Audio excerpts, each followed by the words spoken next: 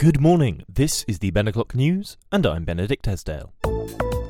Today's headline: my good friend Solhi is sadly leaving the country for a little while. My friend Kim Solhi is from the Republic of Korea and will be returning to Korea for a period of about 2 months, perhaps maybe 3. Well, what are we in now? April, May, June, July. 3 months, in fact. And then she will be returning. And just want to give a special shout out to Solhi and thank her for being such a wonderful friend.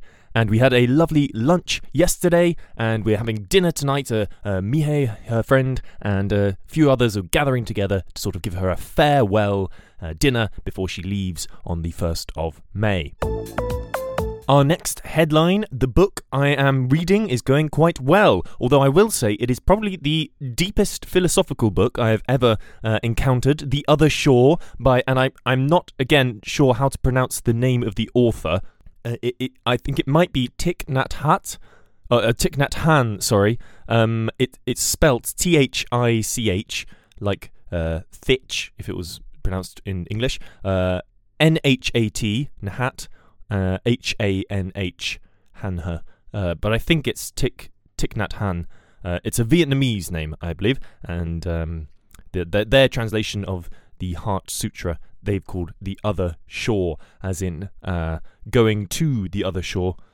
As the refrain almost of the Heart Sutra in this translation is the insight that brings us to the other shore. But yes, very much enjoying this book so far, not entirely understanding all of it. It is a quite deep text on Zen Buddhism, which I've recently learnt is the right thing to call it. Buddhism and Zen Buddhism. Zen, just the Japanese term for a type of spiritual practice, which has a similar teaching in Korea and China and all over Eastern Asia as well, and including Vietnam and the southeast of Asia.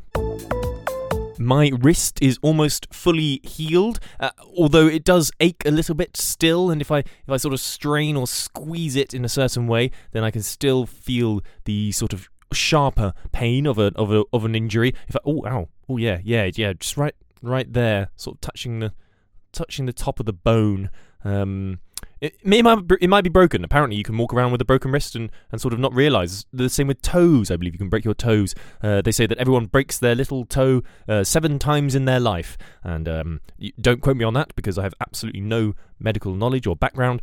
But it's one of those things that you probably heard when you were about 7 years old and it just sticks in your mind. So yes, you break your little toes 7 times in your life. You also swallow about 14 spiders a night, I think. Every night, droves of spiders crawl out of the walls or perhaps cracks in the floor. For some reason, they are just drawn to the immediate warmth of your mouth, and they'll just get in there, regardless of it not being a good place to spin a web at all, because there's no life activity between your lips, and also regardless of the fact that I believe spiders tend to avoid moist or wet environments, and so again would not think of burrowing into your throat as the best place to spin their web. Unless, of course, you are in Australia. Famous, of course, spiders in Australia, trapdoor spiders, I believe they're called, and they will sort of make a hole and then build a web in the hole rather than your common or garden between 2 sticks spider web. So if you are in Australia, if you're listening in Australia right now, then, firstly, good evening, I expect, or even good night. It's morning here, of course, while I'm recording. But secondly, also, you will be swallowing up to 14 trapdoor spiders every night.